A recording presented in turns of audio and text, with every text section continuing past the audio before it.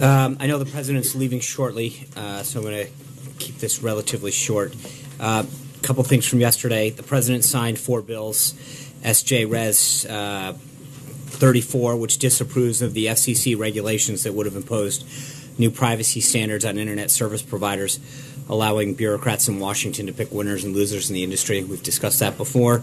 H.J. Resolution 83, which disapproves of a Department of Labor regulation extending the statute of limitations for claims against employers failing to maintain records of employee injuries.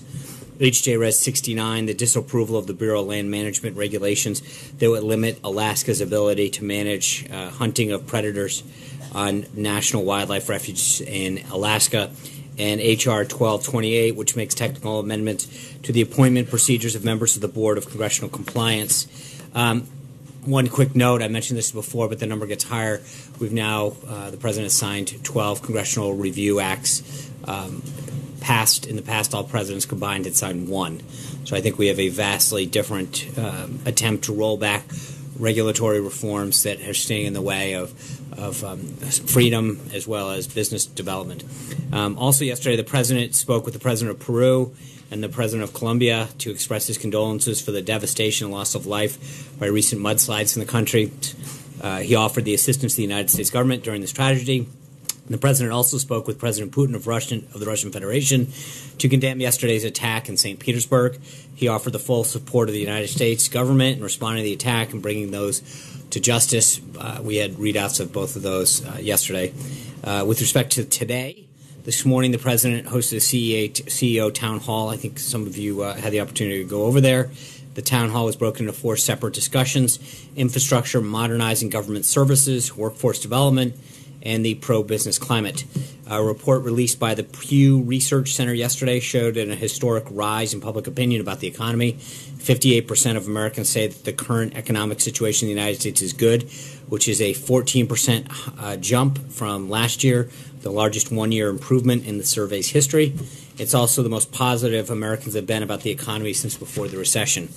The American economy is already showing improvements under the president's pro-job, pro-business policies. The president was glad for the opportunity to speak to the CEOs from many industries about what his administration is doing moving forward to make it even easier to create jobs in America and making it even easier to do business in the country. This afternoon, in fact, literally momentarily, the president will be taking off the White House to go speak at the 2017 North America Building Trades Unions National Legislative Conference. I'm not going to get ahead of the speech, but I think it's fairly safe to say that he looks forward to speaking to the men and women who are building so much around our nation and the issues that matter most to them, bringing back well-paying jobs, jump-starting American energy, rebuilding our infrastructure and trade. Later this afternoon, the president will have several meetings, including EPA Administrator Pruitt, Treasury Secretary Mnuchin, Congressman Dana Rohrabacher, Governor Torres of the Northern Marianas Islands. And this afternoon, we will have a background briefing here in this room at 4:30 on the upcoming visit with President Xi at 4. And then tomorrow, I know we had mentioned earlier in the week that there'll be a Wounded Warrior Soldier Ride. We're obviously tracking the weather on that. But this is really a great opportunity, and I know that the team is working with several media outlets who want to cover this to really pay tribute to the men and women who have fought and served for this country, and some of the efforts that they are being made now to really go out and show how they've recovered so well and compete. So while it may look like we're going to have some rain, I'll make sure that we share any updates with you. Last, before I get on to your questions, we have a quick update on Syria. So I'm going to read the statement for you, and obviously, as I conclude, we will put it out. Today's chemical attack in Syria against innocent people, including women and children, is reprehensible and cannot be ignored by the civilized world. These heinous actions by the Bashar al-Assad regime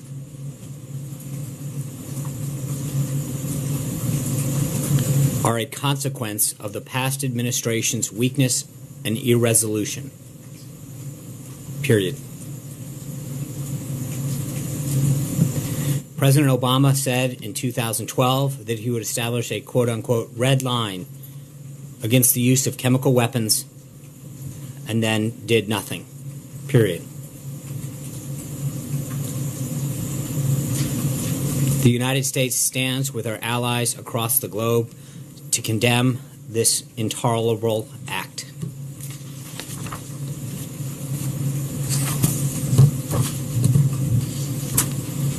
John. Thank you, Sean. I wanted to pick up on that statement. As you know, with this chemical attack on this rebel-held Syrian town, at least 100 deaths have been reported, at least 400 injuries. And I hope you could give some clarity in terms of the administration's position on Syria. Secretary of State Tillerson just days ago said that the Syrian people themselves should decide the future of the country. And at the same time, the U.S. ambassador to the UN, Nikki Haley, has said that Assad is a war criminal. So you just criticized President Obama's policy on Syria and the Red Line. What will the administration do in response to what we saw take place there over the past 24 hours? Thanks. I think the statement speaks for itself. I think a couple things. One is statements by both Secretary Tillerson and Ambassador Haley speak to the political realities of the situation in Syria in terms of, I think we had opportunities in the past several years to look at regime change. I think those are fundamentally, the landscape is fundamentally different than it is today. That being said, I think the President has made it clear in the past, and I will reiterate that today, that he is not here to telegraph what we're going to do, but rest assured that I think he has been speaking with his national security team this morning. And we will continue to have that discussion both internally with our national security team as well as with our allies around the globe. But I think the statement pretty much speaks for itself, what we believe that is, and then we'll go from there. Do you think there's any confusion with those two statements that I read earlier, one from Secretary of State Tillerson and the other from the U.S. Ambassador to the United Nations, Nikki Haley? No, as I say, one of them is just a statement of or both of their statements with respect to Assad speak to the political reality of. It's great to say, that there is almost an acknowledgement of the reality of the situation, politically speaking, in terms of his standing within the where we stand. There is not a fundamental option of regime change as there has been in the past. I think we would look like, to some degree, rather silly, not acknowledging the political realities that exist in Syria. And that what we need to do is fundamentally do what we can to empower the people of Syria to find a different way. Right now, those statements stand very squarely with what we will do today. I think that the comments and the statement are unequivocal when it comes to how we believe we view this attack on innocent people, the heinous nature of it. But I don't want to get ahead of where we're going from here. Hunter. Just real quick, Sean, are you hold on. Hans, I know... I know if the point was to me. Okay, no, it wasn't. Hunter is Hans. Thank you, Sean. I know, it's... I'll get back to you. Thank you. I'm wondering if you're at all concerned to see these reports of the chemical attacks coming right on the heels of the administration suggesting it's open to Assad staying in power. Are you worried there's any correlation between the attacks and the change in posture? No, I don't think that... I would hardly characterize it as... I forgot the way that you phrased it, but I mean, there's not a comfort level with Assad. I think it's a political reality. That being said, I think the idea that someone would use chemical weapons on their own people, including women and children, is not something that any civilized nation should sit back and accept or tolerate. And I think that is what we were making very clear today. Right, but in addition to you describing Assad as the political reality, Ambassador Haley said the priority is no longer to sit there and focus on getting Assad out. That's a direct quote. So this is clearly a change in posture. Do you think there's any, correlation between sort of an almost increased brazenness on his part and... I don't, and I think that, like I said, I'm not going to get into it, but I think the President is extremely alarmed at these revelations. He continues to meet with his national security team, and I think there will be further discussions around the globe with our allies as far as the appropriate action. Hans. Thanks, Sean. Are you certain it was the Assad regime? Is it possible that Russia was involved? Do you know the air platform? And then one final, do you know if any Russian forces were with Assad regime forces that launched the chemical attack? Yeah, I'm not going to get into. I know that the President was briefed on this extensively this morning by his national security team, and I'm going to let the statement speak for itself because we feel very confident in the statement that we're making. So that means no Russian involvement? That means that the statement is very clear as far as who we believe is to blame.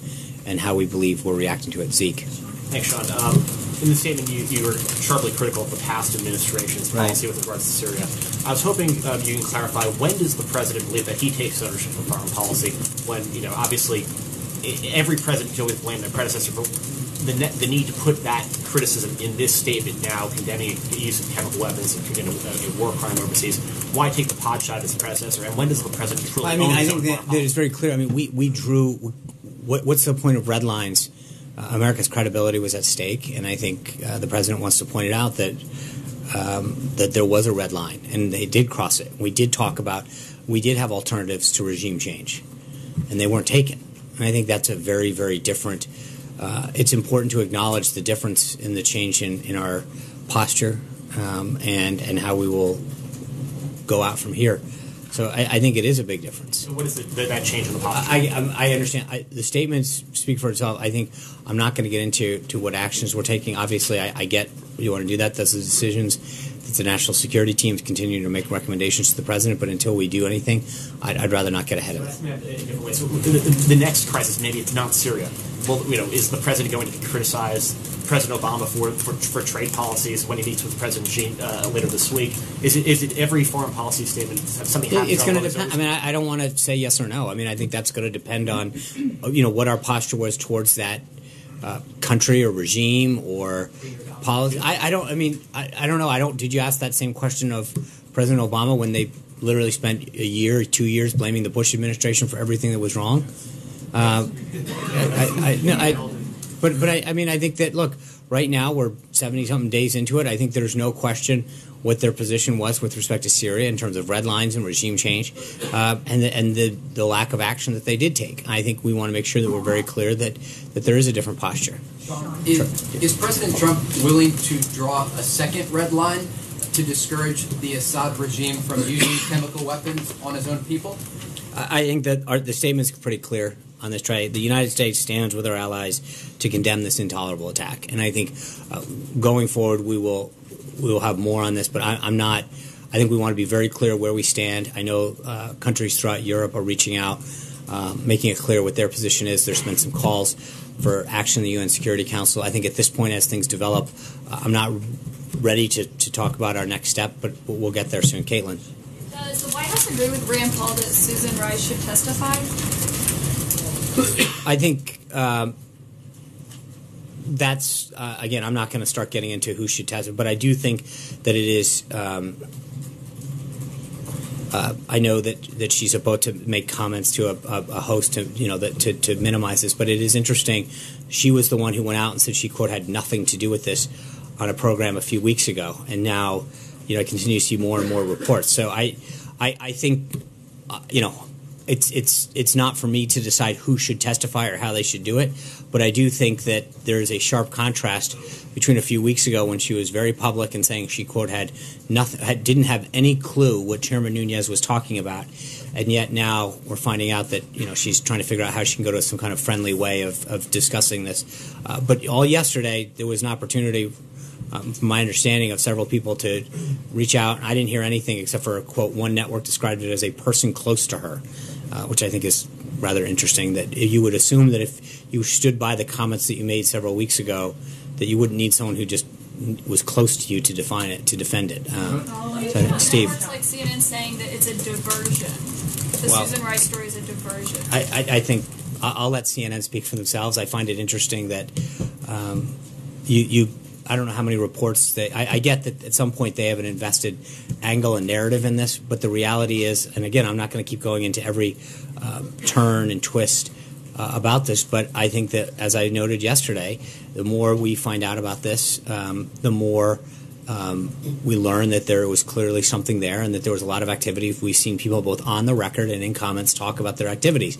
I think that it's interesting, as I noted yesterday, and I read some of the comments afterwards, but the default from at least some media outlets seems to be to rush to the defense of the Obama administration and the activities there instead of so-called want to get to the bottom of this. But there is an immediate attempt to defend certain actions like that on one side of the aisle and an immediate rush to judgment on the other side, which I get that people don't like to hear that, but that is the reality. If you look at the two situations that occurred, there's no question the way that some networks are handling one set of circumstances versus another, it is clearly an attempt to preserve a narrative and to defend one side of the aisle versus another. Steve. John, generally speaking, would you like to see Assad step down or out of power somehow in Syria? I think it's in the best interest of the Syrian people to not have anybody who would do the kind of heinous acts. Any leader that treats their people with this kind of activity and death and destruction, I mean, it's just, I don't think that anybody would wish this upon anybody. And are you confident that the United States will respond to this attack in some way? I would not want to get ahead of the president at this point. I do think that the statement is fairly strongly worded for a certain reason. And lastly, has he specifically talked to any allies about this morning? I'm not sure that he's spoken to any leader specifically. I know the team has been in contact. He spent an extensive amount of time this morning getting briefed by the intelligence community as well as his national security team. Hallie. Sean, so I want to follow on that, and then I have two other topics for you. You said, I know you don't want to get ahead of the president, and you're letting the statement speak for itself. You also said that you want to empower the people of Syria to find a different way. Mm-hmm. How will the United States help empower them? Yeah, I don't think, again, we need to look at options at this point. I'm not going to get ahead of the president and the team. I think right now our concern is for the people of Syria and the victims of this attack. We have plenty of time to chart a way forward. Okay, so let me just ask you this. On the Susan Rice story, you said yesterday you believe that it was moving in a troubling direction. What do you find troubling about that story? Well, I find it troubling that someone would go out and talk about the fact that they, quote, had, and again, I'm paraphrasing because I don't have the exact quote in front of me, but I believe she made something to the comments. I have no idea what Chairman Nunes is talking about. And then through a person apparently that's close to her, continuing a narrative, but yet more and more news outlets are reporting that there was something there. And there's a question I've seen enough. You saw former Director Brennan talk about that if people were leaking this information, it's treasonous. You have questions about what was the motive behind it. If it didn't have intelligence value, if it wasn't part of an ongoing investigation, what was the reason that somebody would have been amassed? The extent to which it goes.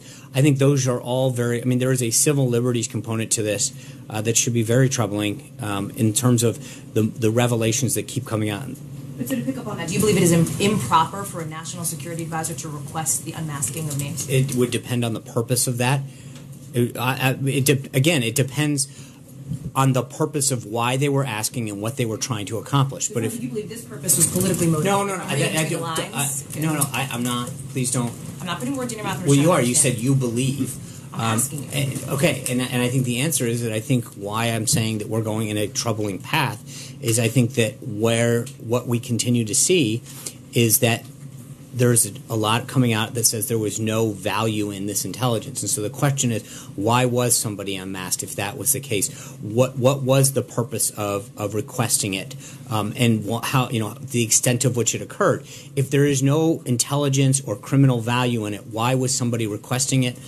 How far did they do it? Who did they share it with? But I believe that there are more questions than answers at this point. My last question is on healthcare. There's been a lot of discussion in the last 18 hours or so on the revival, potentially, of this healthcare bill. Speaker Paul Ryan said today it's in the concept stages, if you will. Can you talk about the White House's role in this and specifics? Are community ratings now on the table? Pre-existing conditions, will those be protected as the president made that? I think yesterday Chief of Staff Priebus and some others hosted a group, the Tuesday group folks here in the morning. I know the Vice President and Mr. Priebus went up to Capitol Hill later in the afternoon. I know they've got some additional meetings today. I believe back on Capitol Hill. They're having some folks here. The President had a discussion with a couple of members in the House and the Senate over the weekend. I think that our goal is, and I know Chairman Walden of the House Energy and Commerce Committee has been talking to his members in particular and members of the different caucuses and groups up there, and I think has some ideas that he thinks could be very helpful. He's talked to leadership. I think if we can, the same narrative that we've been talking about for a while, if we can get that group to get to 216, then I think that we'll move forward. I think the talks have been very productive. So it's back alive, would you say? I think the president, the president would like to see this done. If we can get a deal and it gets to those votes, which again, I'm not going to raise expectations, but I think that there are more and more people coming to the table with more and more ideas about how to grow that vote. And I think on both, not just in the House, but we've had some discussions as well as in the Senate. But I think both the Chief of Staff and the Vice President feel very optimistic with the tone of the conversation and the ideas that are coming out and the willingness of folks to find common ground. John. Sean, could you talk about this Eric Prince business, this idea that he was trying to create a back channel between the president and Russia? I mean, his closeness to this administration, his sister being the education secretary, certainly creates an appearance, but could it also be problematic for the White House from the standpoint of, well, this is what the Obama administration might have been looking into in scanning intelligence reports? Look, the thing that's interesting about the story is when you look at it, I mean, respectfully, I would call it flimsy. I mean, they use the first thing. The meeting took place around January 11th. He had no, quote, formal role with the campaign or transition team, although he apparently presented himself. He, quote, has ties to people, right? That's plural. When you go through the story, the tie that they have is that he appeared on Steve Bannon's radio show. When you look at the radio show, it says that he appeared on Steve Bannon's radio show in November. Steve Bannon gave up the radio show in August. I think that this idea that somebody who admittedly, on both sides, we say that he had no role in the transition. He says he has no role in the transition. But apparently he knows somebody who knew a guy in the UAE who also knew a guy in Russia, and they had to fly to the Seychelles on or around January 11th, of which the government of the Seychelles says, quote, they have no record of them being there. Government officials in the Seychelles, they were not aware of any meetings.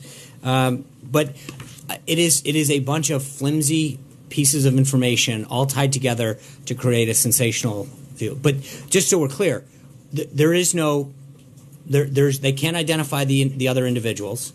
They claim that the Eric Prince who went, admittedly by himself, by us, by others, has no role in the transition, and that his connection, his quote, ties to people is one, he's related to what would become the Secretary of Education's sister, and two, is he appeared on someone's radio show. That doesn't seem to pass muster with a great deal of strength to me. But would you acknowledge that this could be potentially problematic from the standpoint of this is it could give Susan Rice an out to say, well, this was the sort of thing that we were looking at, and this is why we're conducting that masking. Well, I think if you're looking at, you would hope that if that's what you were looking at, you'd get a lot more information than that. I mean, that to me, they don't know the date, who they met with, how they actually came into contact, what the exact ties were, or what supposedly happened as a consequence to this, because they can't meet. There was apparently nothing that came of it. So again, I get someone may have visited an island, but there's no proof they actually ever met with an individual, nor that they had any ties, nor that they actually know the exact date, nor any consequence of a so-called meeting. I think that it is flimsy at best. Blake. Thanks, John. The president said earlier at that CEO town hall, as it relates to infrastructure, that the package would be $1 trillion, and then, quote, and maybe even more. Since $1 trillion is a massive number to begin with, what might and maybe even more mean? I think that's part of what the team is working on. It's a number that's very consistent with what he has said since the beginning. So I don't know why this should be any different than. It's consistent with the numbers that he's used. And then let me ask you about Dodd-Frank. He also said that he wants to take a haircut to it. Dodd-Frank is a law that the president can't unilaterally change. He can sign executive orders.